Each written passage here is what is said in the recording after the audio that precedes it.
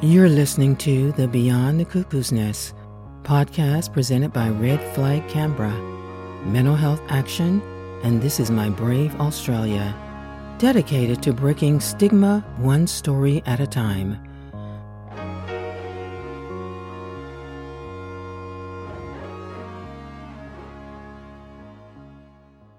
Hello, I'm Jane Grace from Red Flag Canberra. And I'm Tim Daly from This Is My Brave Australia.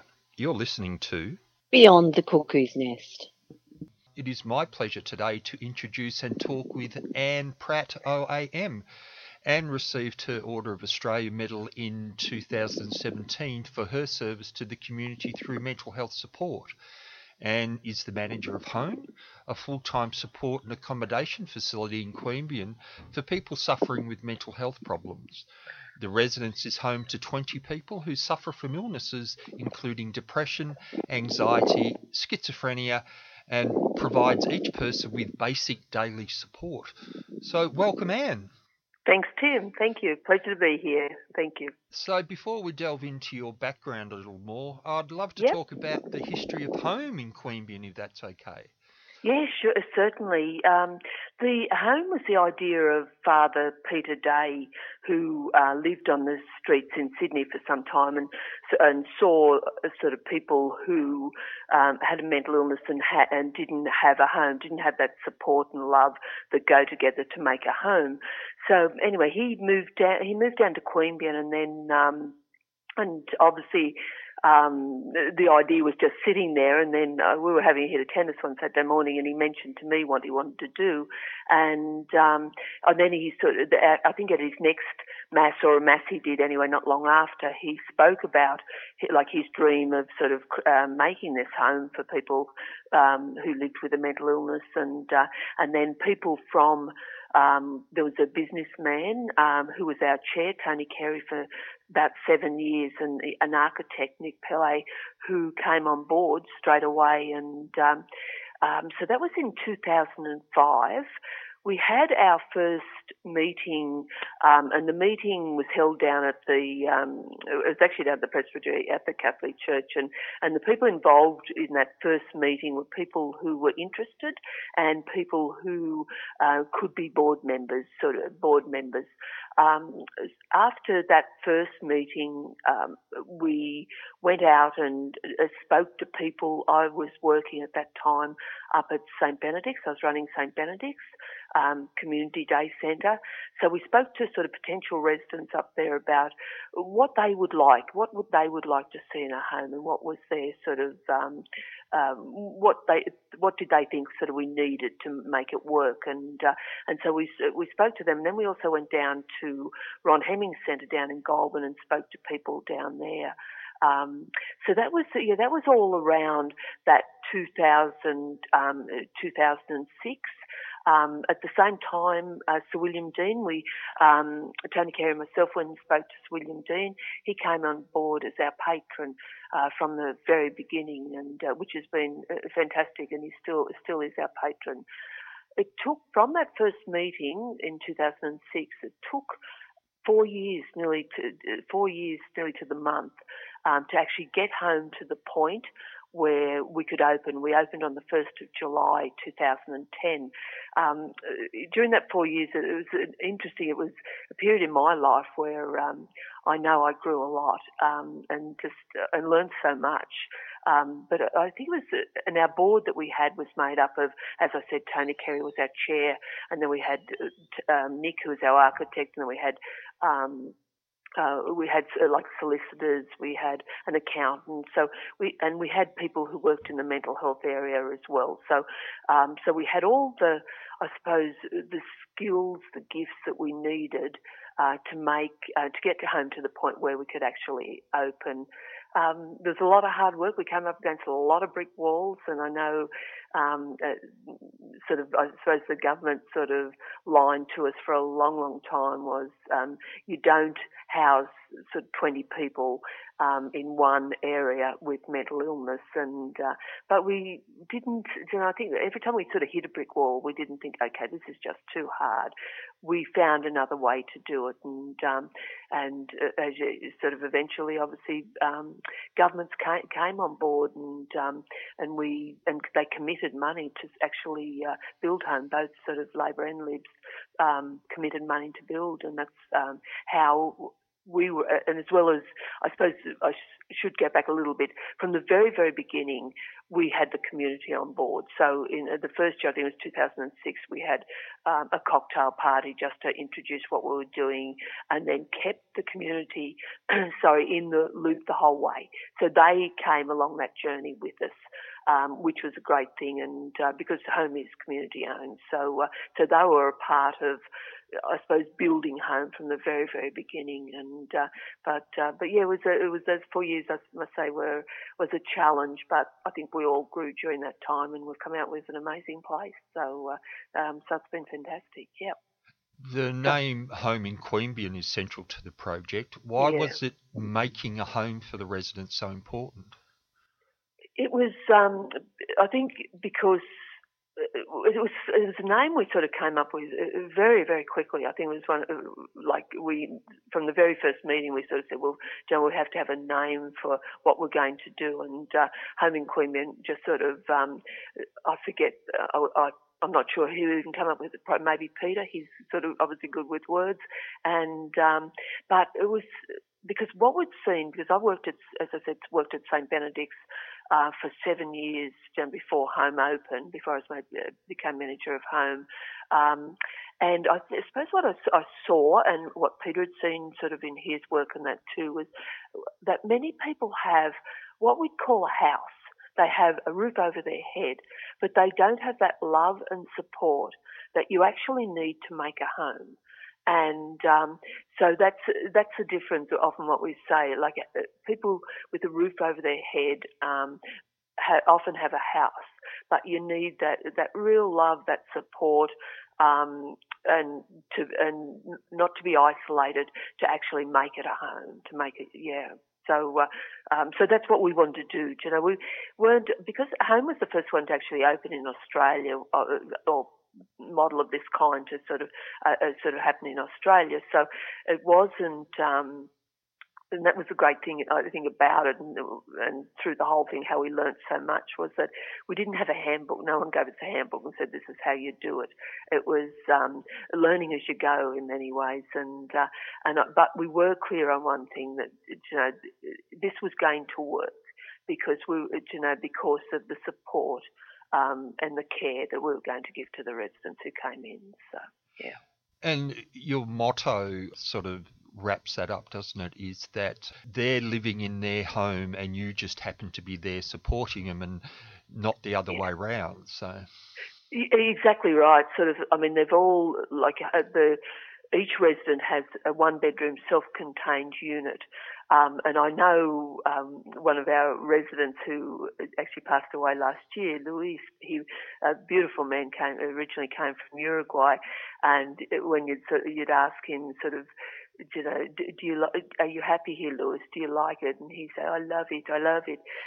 If I want people, I come out. If I want to be by myself, I can be in my unit. And so that's what it is. We've got the sort of the actual physical way Home's set out is we've got the units surrounding a courtyard, and I've actually just come in from outside, and a lot of the residents were having a trivia session, and a lot of the residents are out sitting in the courtyard. And it just makes it so homely place. So it's great. Yeah.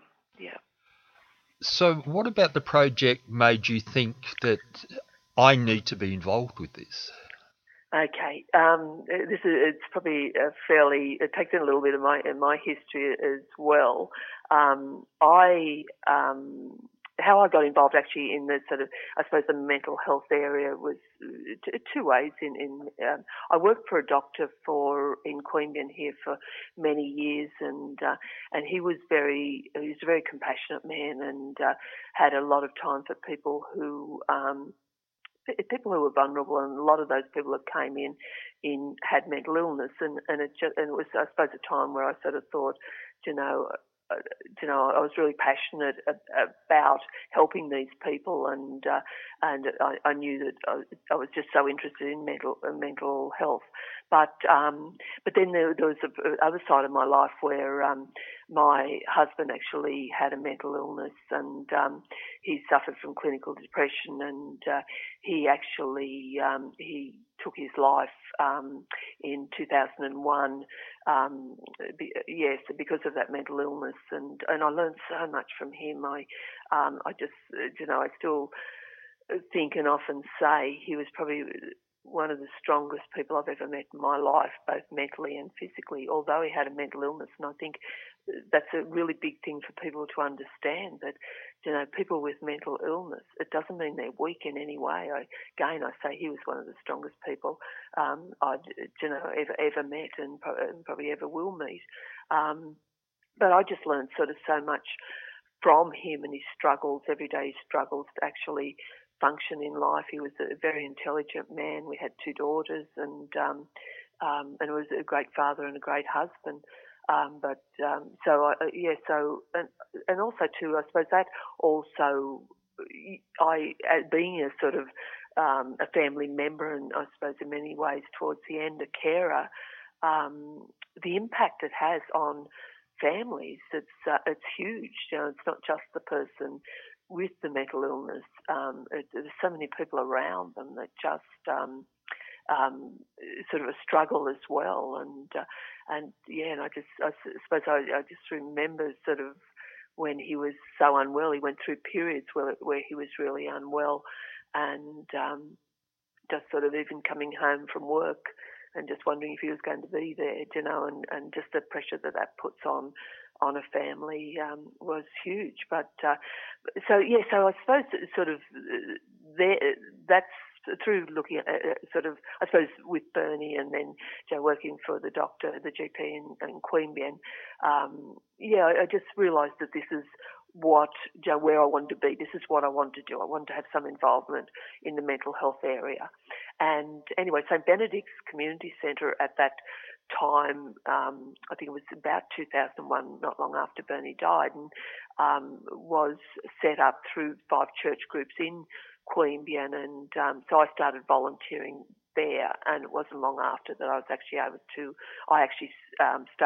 sort of worked there and started running St Benedict's, and I was there for 7 years, and as I sort of said previously, saw so many people that came through St Benedict's that needed somewhere like home, because they're either a lot of them were either homeless or living in whether it be government housing, but were very lonely, very isolated people. So when sort of Peter actually mentioned home to me, I just said to him straight away, "Yep, I'm in," sort of thing. I want to be part of this, and I was fortunate I did, and I'm still here and loving every day of it. So it's really great. Yeah. A lot of people probably don't understand or don't realise that the consequences of suffering from a mental illness can be homelessness, because if you lose your job because of your illness, and a lot of people won't admit that they've got a mental illness to their work, so they end up losing their job, and a lot of people end up on the street. So having a facility like home, yeah, you're right. And also to another side of what we do at home, it's not just providing like a home for our 20 residents.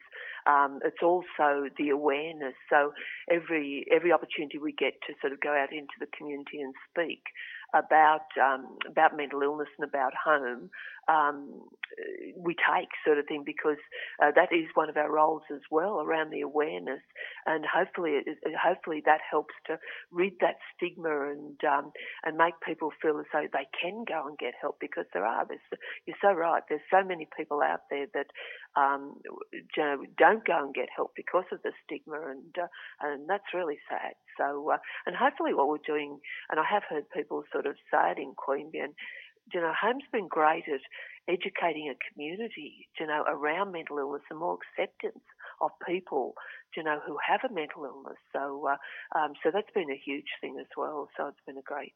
It's been great for our community. So not just Queanbeyan, but Canberra as well. So yeah. You're listening to the Beyond the Cuckoo's Nest podcast presented by Red Flag Canberra, Mental Health Action, and this is My Brave Australia. You mentioned that earlier, that there initially with the project there was blockages from the government who said, you can't house that many people with mental health issues altogether, which is a stigma in itself, isn't it? Without a doubt. Look, I look at the residents here, and they're just they're so special. They look out for one another. They would. I mean, they're not the best of mates or anything, but they'll sit and have a conversation with one another. But if there's any, if someone was stinging out from a unit, they'd come and get you straight away. They really look out for one another, which is fantastic. So so I think, and we've got and it's great. We've got the mental health are totally on board with us now, and have been for many, many years now, and governments are as well. And I know governments do use home as an example when they're talking about models for housing for the people with mental illness. So it's so it's great. It's great. We're very proud. I think we're not just proud of home, but we're proud that a community saw that there was a problem and they stood up and they did something about it. So I think that's pretty good. So yeah. Well, it's not just people with a mental illness who feel safe and secure with people who have the same living experience as they do. Everybody tends to gather in places that people understand them. So being able to live in a place where your neighbours understand what you're going through must make you feel safe and secure at the same time.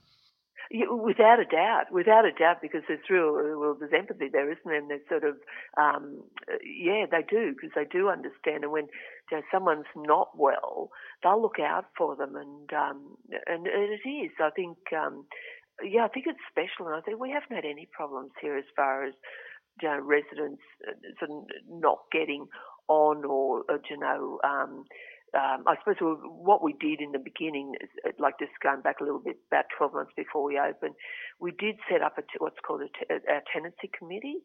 The tenancy committee was made up of obviously myself, there's a board member, a member from the local police, a community representative, and the manager of the local mental health service. And so there is a fair process that goes into choosing residents to come in, because and that's mainly sort of to make sure that home is the right fit for them. It's not for 100% of people. So we do have that tenancy committee.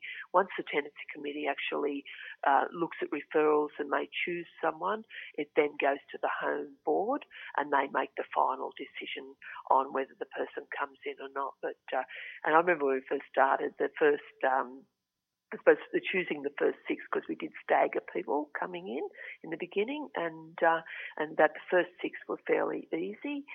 After that, it just, as it went down, it got harder and harder. So to actually choose people, because you did have to sort of choose people, I suppose, who could live together and who could live together. But so we had to put a lot of work, because what we thought was we had to be careful, like that process first of coming in, rather than having to put people out.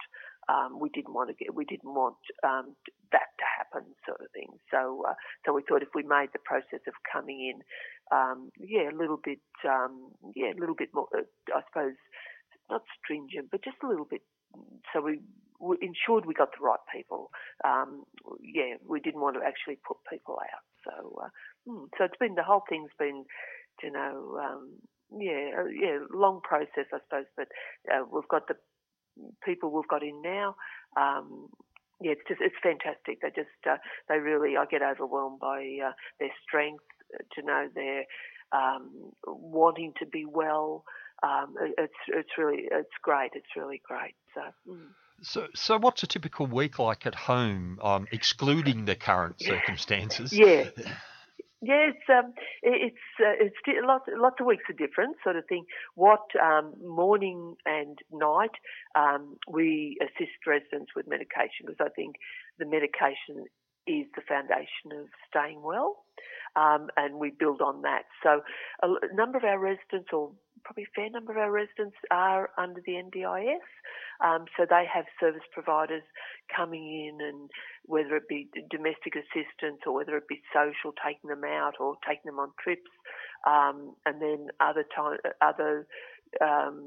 then we have GP appointments, we have mental health appointments, reviewing medications, and then some of the medications some of the residents are on, they need to have blood tests, once a month, and then go up and see the psychiatrist.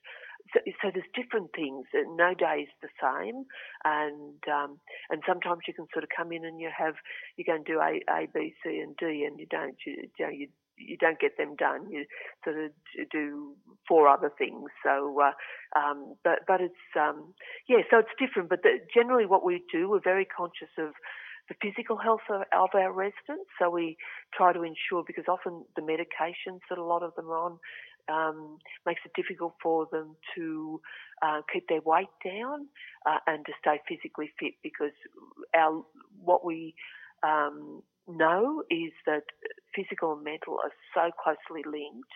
We have to look after their physical health as well. So we're very conscious to make sure, the residents are getting enough exercise, that they're eating well. So that's part of what we do during the week. But often a lot of it's around the NDIS appointments, things like that. So, yeah. And in the current situation, how's everybody coping with the isolation? Yeah.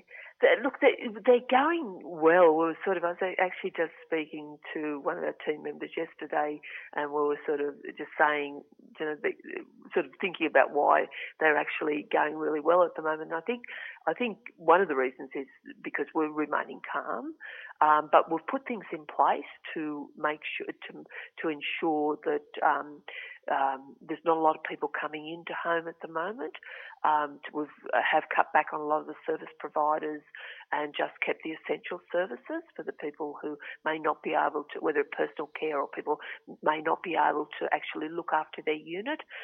So we've done that. But what we're doing here, as I say, the physical side of it that's so important to make sure the residents stay mentally well, we've been taking residents one-on-one for walks and keeping up with that. And then what we do in the afternoon, we just, as I say, we just had a trivia afternoon out in the courtyard. So we're trying to do something that's fun in the afternoon. So and everyone has a laugh and things. But they're actually going well at the moment, I must say. I was speaking to mental health this morning, and they're all their mental health's good. They're not panicking.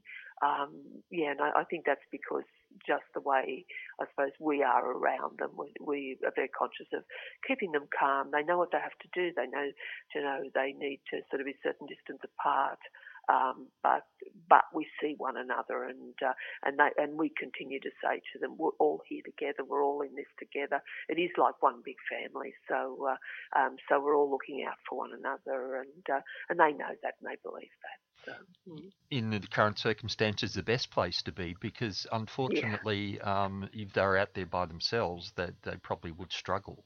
Without a doubt. I agree completely, Tim. I'm sure there's a lot of people out there at the moment truly falling through the cracks, and just even around food and, even medications, just think all the basic things that a lot of people would need, and just they would be finding it very, very difficult.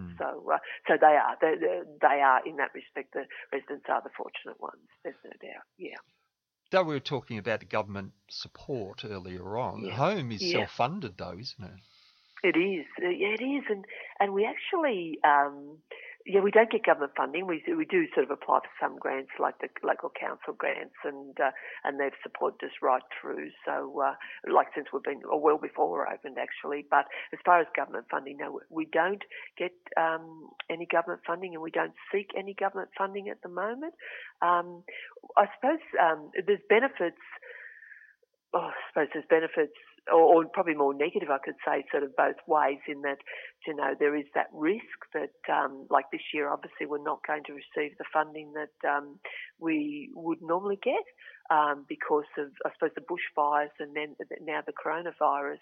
People are struggling themselves, and we understand that. But I think if we get government funding, I think government funding's not that secure these days.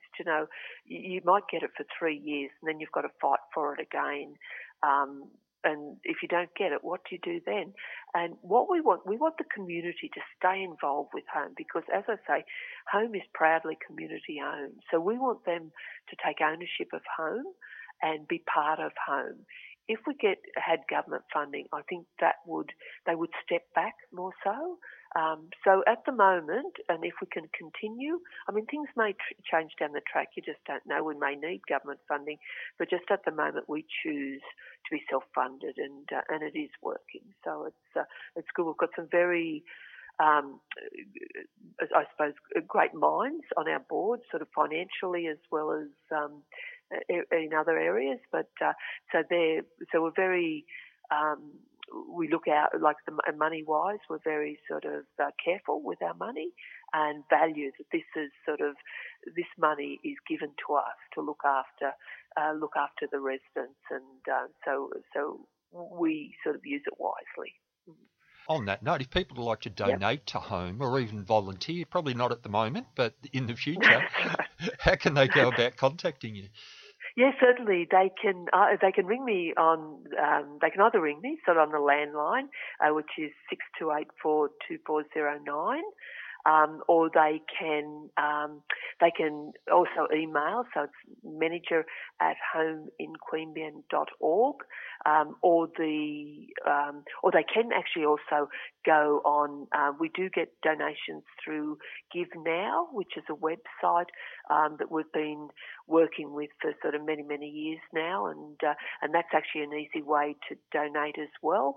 But also again with the volunteering, after this is over, whatever how long that is, sort of down the track, we will need more. We will need volunteers, whether that be sort of, helping with the residents, whether it be helping in the kitchen, with the garden. There's so many different areas that some people can sort of help with. They can again contact me on those phone numbers, or that phone number, or email as well. So I've been lucky enough to go down to home in Queanbeyan a couple of times and met you for the first time. The first time I went down there, and you showed me around and showed me the units, which are wonderful. And what I was struck by, and which I told everybody else after I'd been down there, was the feeling there was just so relaxed and supportive that it's not a facility at all in any way, shape or form. No, it's a place where people live.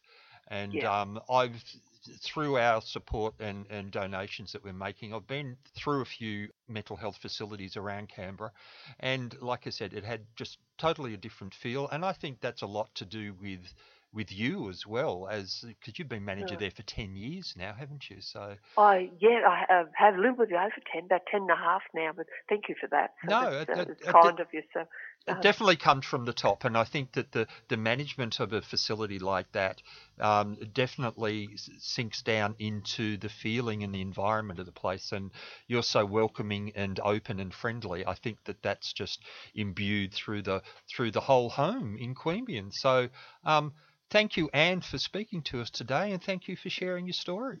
That's all right. It's a pleasure, Tim. Thank you, and thank you for your support as well. No, that's okay. All right. Bye. Okay. Bye-bye. Bye.